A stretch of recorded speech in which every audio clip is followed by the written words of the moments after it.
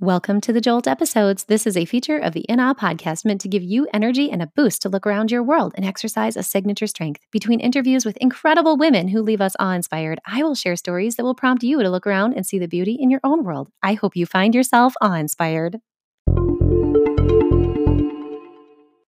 Welcome, my friends, to another Jolt episode featuring inspiration from leaders who took a leap of faith to lead with faith with me and share their own stories of faith in action.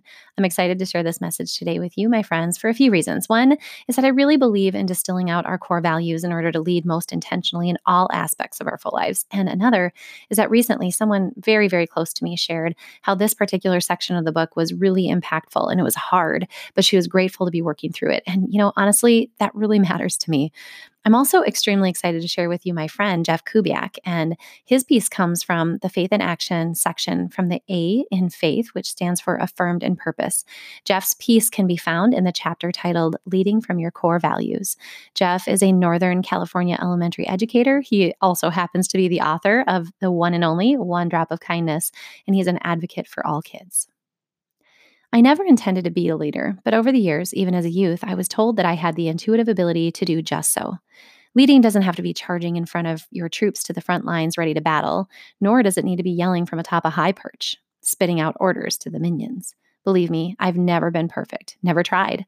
I've also stumbled upon my faults, but growing up with parents that I had, overcoming obstacles, not getting the job, flunking a test, missing out on the top college acceptance letters, coming in second, not finding the right words, was what we did. It doesn't matter what it was or is, the Kubiaks would just find a way to redo, iterate, reflect, and lead on. As I grew older and began to navigate the real world, I would sit back with my inner self and watch what I had done. Solid team member, reliable friend, encouraging father, inspiring coach, selfless teacher, caring spouse. While I see all of these traits in myself, I know it hasn't been easy. The kindness, the empathy, the unconditional love, the support. These characteristics and core values have been difficult for me to find at times. Whether my navigation had been led by God, writing, listening to friends, or speaking with loved ones, I always seem to find my way back. While I often stumble, I've always managed to find my feet, realizing that missing an Olympic team by 0.12 seconds, or a failed marriage, or losing my temper are all rocks to trip over in the path of life. We must remember not to let those rocks become boulders, crushing our spirit and taking away our faith in who we are. My core values shape me. They were given to me by my parents. I, as a leader of others, must use them to help those I lead become better leaders themselves. They see my imperfections, my misdirections, and my real self. As leaders, we should be transparent, honest, and show others our ability to be no one else but who we are. There is only one of you. Be you with the values you know best. Lead with me, my friends. I love Jeff's vulnerability in this section to share how he has led away from values and how he comes back. We're all humans with flaws, imperfections, and our own obstacles. And I also love how Jeff shares the lifetime values that have tethered him through all of that and those that were given to him from his parents. I know how much that matters to Jeff, as I've been able to be a friend during the challenging space of him loving his dad through Alzheimer's and eventually losing him.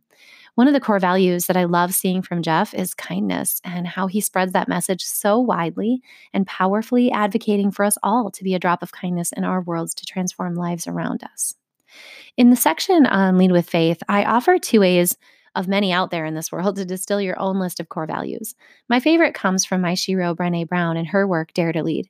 In her process, she encourages us to bring our values list down to two. And believe me, after working this process through myself and guiding my educational leadership students through it, I know how hard it can be to do just that.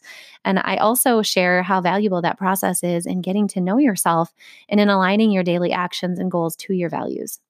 My identified core values are balance, resilience, and faith. And I use these not only to carry out my mission in daily life, but also to center my work. As a leader who is serving more broadly than ever outside of formal organizations, I have needed these values to help me narrow my focus. And when I'm able to bring everything I do back to these three, I know I am living aligned in my home, work, and life. Now, I'm not trying to get all preachy and say that I have it all figured out. Right now, I am entering into a space where I feel a bit out of balance with the many projects I have taken on with looming deadlines, but I know that I'm able to be resilient in the push through them, and I have said yes in faith, not out of fear.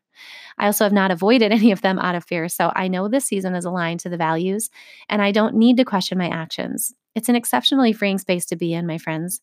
When I give a no, It means I am not aligned in values, and that makes it so much easier from the critical words. So I encourage you to engage in this process of setting your core values so that you can lead from them, my friends, in all aspects of your rich and full life. Invest in yourself enough to align and affirm your purpose. As always, I have linked how to get in touch with Jeff's awesome work and to connect with him, which I highly recommend. I've also linked Brené Brown's work and Lead with Faith if you're ready to dive in and build strong foundations to rise up, slay fear, and serve well. Blessings, my friends. Hey, you. Yeah, I'm talking to you, listener, checking out this Jolt episode. Hey, I want to see what you're seeing in the world.